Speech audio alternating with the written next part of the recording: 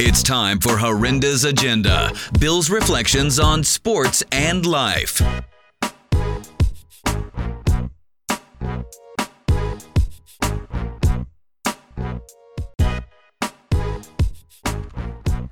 And Horrenda's Agenda is back, joined by Thomas Parker. The Mets are rolling their incendiary. T, you're always on fire. What has changed with this club? What has changed? Pitching and defense, and hitting a lot of home runs. So that's what happens. You get those three things, and you win a lot of games. So far, so good in the second half. And T, listen, this team has the best record in baseball since the All-Star break. Entering tonight, 30-20 at home. They had the 7-game winning streak. Now 13 of 15. They've won 5 straight. What was your impression of what didn't occur at the trade deadline, and how did you feel about Brody and the job he did at that juncture? Well, I just believe that they believed in the guys in the clubhouse, and they believed in their pitching, and they just thought they had a hot streak coming. They were due for some hot streaks, and they got it, and he stuck with what he had, and he didn't want to give any of his players away for nothing. Just prospects. So he kept Wheeler, and he kept Syndergaard, and he kept the only guy he did trade away was Vargas, and he went out and added Stroman to the rotation. It's already solid, so that's what he did. Hey, some of the best moves. I would have done. Yeah, I agree, T. Some of the best moves in life are the ones you never make. True. I know your expression. Better to have loved and lost than to have never loved at all. Which there's a case for that too. But I guess there's a time and place for everything. T, let me ask you about injuries. Cano being the recent. Is that a concern? I mean, obviously it's a concern, but do you think this team has enough to overcome them? Well, I don't know. Time will tell with that. But they just need guys to step up. They don't really have a lot down in the minor league system to replace a Cano, so they went out and added Gomorrah, guys like that are going to have to pick up the slack. But there's not much really to go down and get down there as infielders, so they're just going to have to suck it up and get some contributions from elsewhere.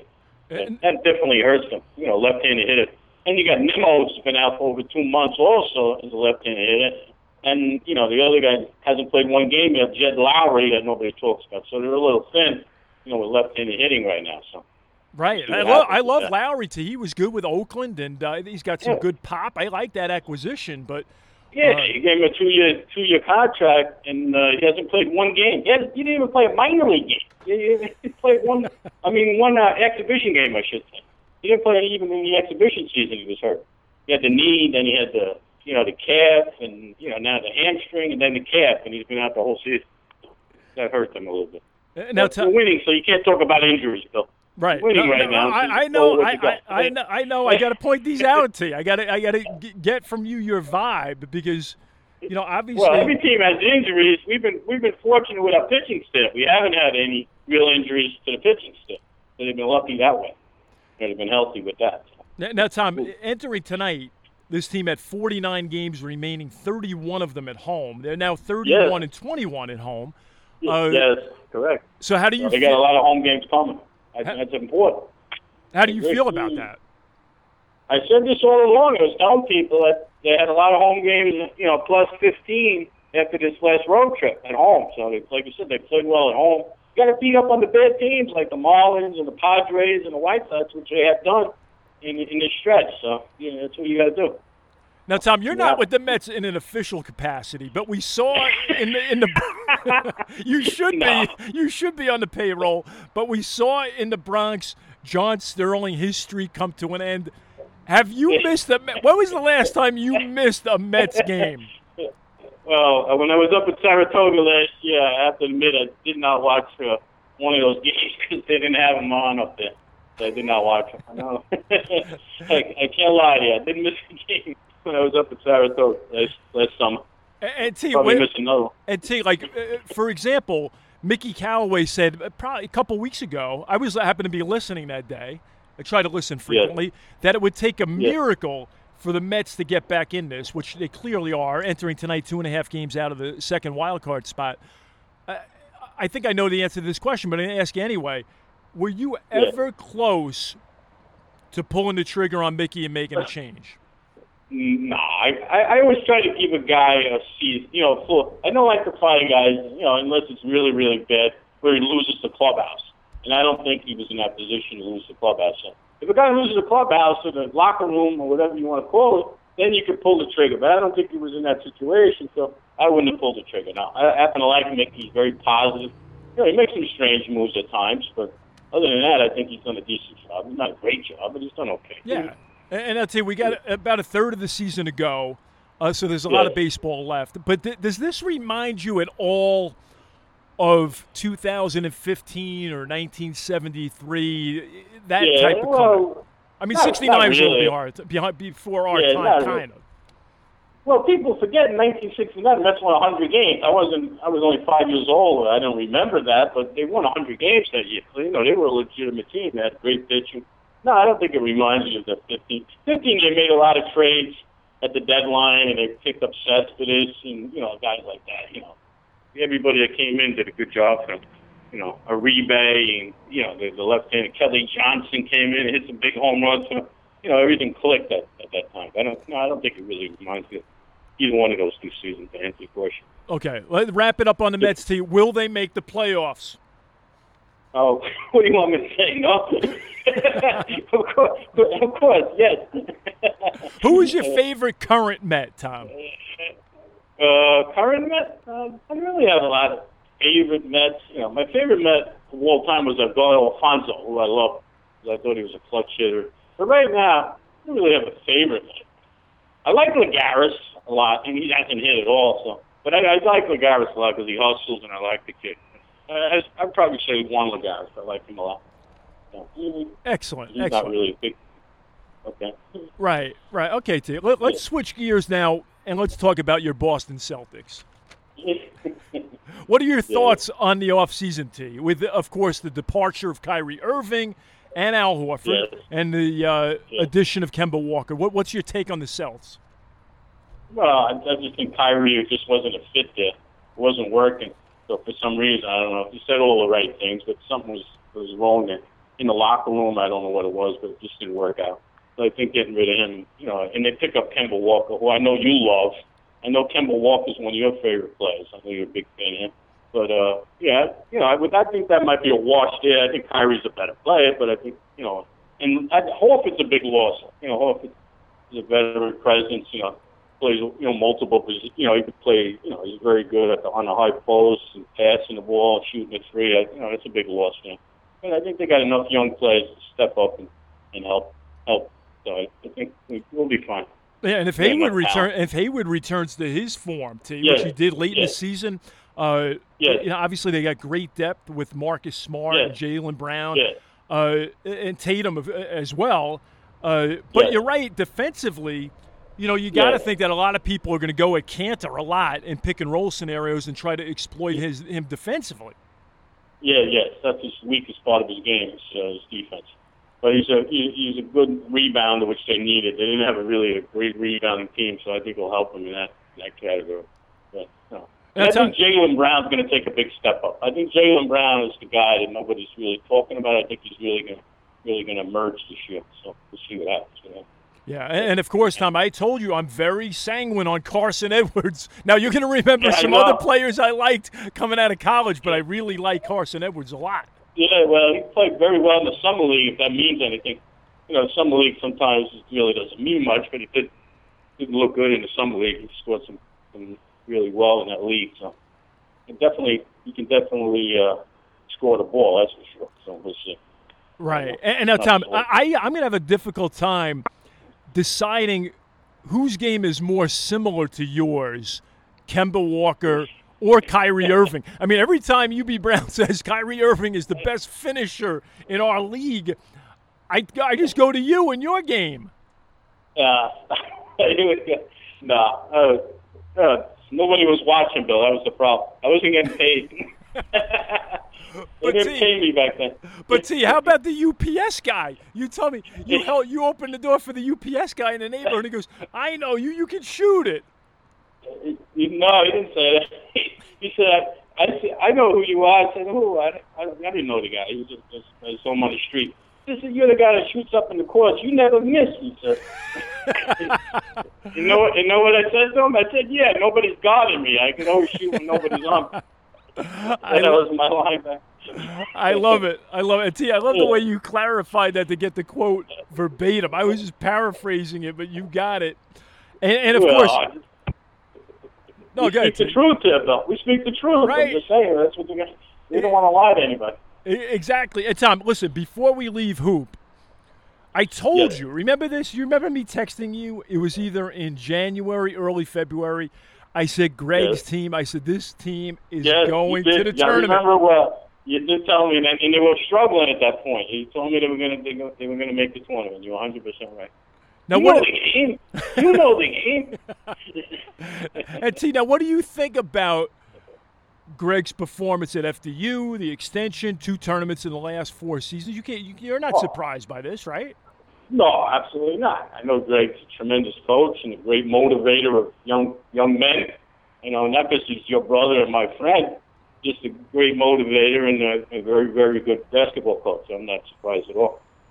Now, Tom, listen, the current Treasury Secretary is Jerome Powell, and now he moves markets. Did you have anything to do with Greg and this extension and FDU's ability to lock him up? Because I know you move markets as well. Yeah, okay. No, I didn't have anything to do with it. I didn't get the check in the mail. Like Greg didn't send it to me, so I didn't get. I don't have nothing to do with that extension. You know. See, Tom, I got to ask you this because your reputation preceded you. This is not a recent phenomenon. I'm working on a book. I'm about 2/3 through writing it. And the first mention of you to me ever, I was in kindergarten, and ironically, I was right across the street from where you lived. And it's amazing that you remember this when you were in kindergarten. I got to give you a lot of credit. Yeah, I don't remember what I had for lunch, but this is like, I can't forget it. And the only thing that really bugs me, Tom, is that I can't remember who the kid was. But he said to me, he said, have you met Parker yet? He's cool, he said. Yeah. And I said, no, but I got to meet him. And then it was like days, and then we met. So, listen, you know, your modesty, is we're still talking. Your modesty is very one of your better qualities, Tom. But have you ever thought about starting your own Facebook page or Instagram or Twitter? Because people, whenever your name pops up, people they react to you. Yeah, no, it's not going to happen. It's not going to happen anytime soon. I'm 54 years old. I don't think I'm going on Facebook anytime soon. No, that would be a no, Bill. That would be okay, no problem. And see, I remember John Bott mentioned Pacing Donut on Facebook when your name came up, and I had totally forgotten about that. But that was one of your calls, right? One of your horses back in the day. Wow, that was a long, long time ago. I saw John Bott. I don't remember how many years ago in Ashways. It was a while back. And it's the last time I saw him. And he mentioned Pacing Donut, believe it or not. When I did say him. Now that was a winner you gave his mom, right? And he said, yes. He said, I wrote in his in the book or something. The yearbook, the Horace Mann yearbook. He said you wrote two words in the yearbook. Yeah, Pacing Donut. That might have been the only winner I gave out that month. You know, maybe that's why I remember. The modesty. There you go. Tom, what is your take on the state of horse racing right now? Well, it's in a little bit of trouble, especially out where you live in California. They want to close tracks down with all the breakdowns and all, at Santa Anita and, Belmont's running right now. They haven't had any issues with it. So, it's just in a rough time right now with all those horses that, broke down and training and on the racetrack. So it's never a good look. So, and so you're headed to Saratoga soon, right? That's an annual trek for you, right? Yes. I will be going up when I come back from Florida, because right now I'm in Florida, so I'll be going back when I go back the 21st, 22nd, and 23rd of August. Nice. So any we'll be up there. Any particular horses that you like up there? Well, I don't know who's running yet. The entries don't come out to the week, a couple of days before I go up. So right now I don't know. Other than the big race, I do like Tacticus and the Travers the day after I leave Saturday. The 24th is the big race up there. But we always leave before that race because there's too many people up there, so we get out of there before that. See, you're like Yogi Berra. No one goes there anymore. It's too crowded. Well, on that day, I don't want to be near there. There's too many people up there. So we leave on Friday. The race is on Saturday. But to give the fans out there Tacticus and the Travers, that is the horse I do like, and we will be in that race. So nice. Keep an eye out. Nice. Keep an eye out. Even I'm learning about kind of your elusive nature. I was back home. Granted, it was a spontaneous trip, but Peter Dorito, we got together for a nice cup of coffee. I wish I had more time, but you were down in Florida. You got family business down there, right? Yeah, that's why my sister, myself, and Bubba drove down from Jersey, and Bubba bought a restaurant in September. That was my nephew. He bought a breakfast lunch place down here called Annie's in Cape Coral. So they remodeled the whole place, and he's opening actually. The grand opening is tomorrow. So. Oh, nice. The place looks great. I saw the picture. Mary Ellen texted me, and your wife, Mary Ellen, a very good woman. She texted me, and I didn't get back to her, but I wanted to talk to her later. I'll tell her how the place looks. It looks tremendous. So they did a great job. It'll be opening tomorrow. That is excellent. And T, your punctilious nature at Bubba's on the boardwalk at Seaside. I remember you had a cup of a soda, and you looked at us and you said, Mary Ellen and myself and Bridget, Claire, and Devin, and you said, I go easy on the overhead. No lid, no straw. Yeah, never. But that's not only on Bubba's overhead. I don't use a lid or a straw on any of my drinks. That's just the way I have it. You're environmentally friendly, T. Before I knew about this stuff, I was drinking without a straw. So I guess I would fit good out there in California by you. You're ahead of your time. Hey, Tom, let me ask you this. We've had family and friends who've gotten in trouble, in gambling. Are you surprised now that it's legal in New Jersey and elsewhere? A little bit, I guess, but everybody wants the money. There's so much money involved. They're not going to, pass that up. So we're tired of everybody else making the money, so they wanted to make it legal. So I'm a little surprised, but not totally surprised. Gotcha. And T, how about your trash talking ability? Just going back to the schoolyards for a little bit. Do you even remember? That's another thing that people on Facebook will share. You were like the king of trash talk before any of these guys. Yeah, a little bit, but just friends, just kidding around. It wasn't anything major. I didn't do it to people. I did it to people I know, so it wasn't a big deal. Just a little hello and goodbye as you drove by someone. It's all in good fun, though. And we had a lot of fun. We had a lot of fun back then. That is for sure, Tom. That is absolutely for sure. So, Tom, I'll leave you with this question. Is golf a sport? We used to debate this back in the day, but has your feelings changed on golf at all? No.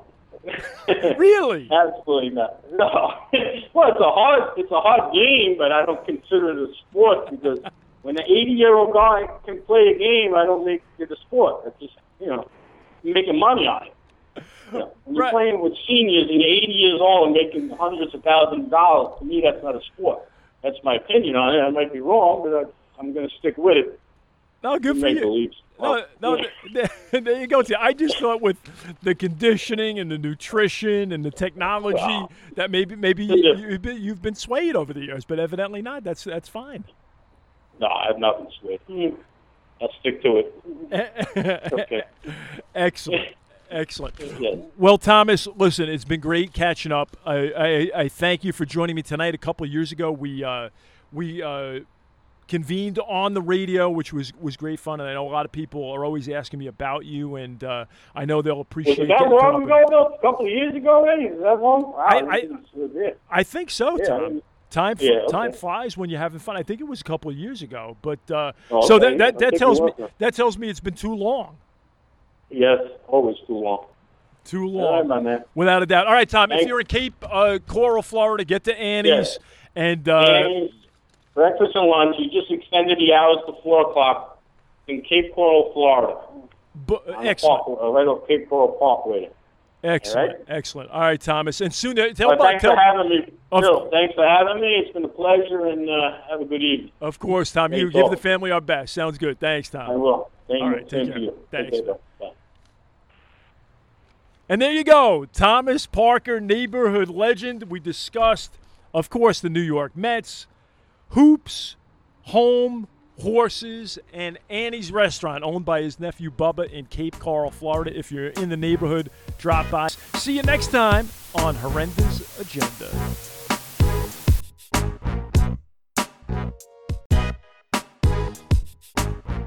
You can follow Bill on Twitter @BillHorrenda.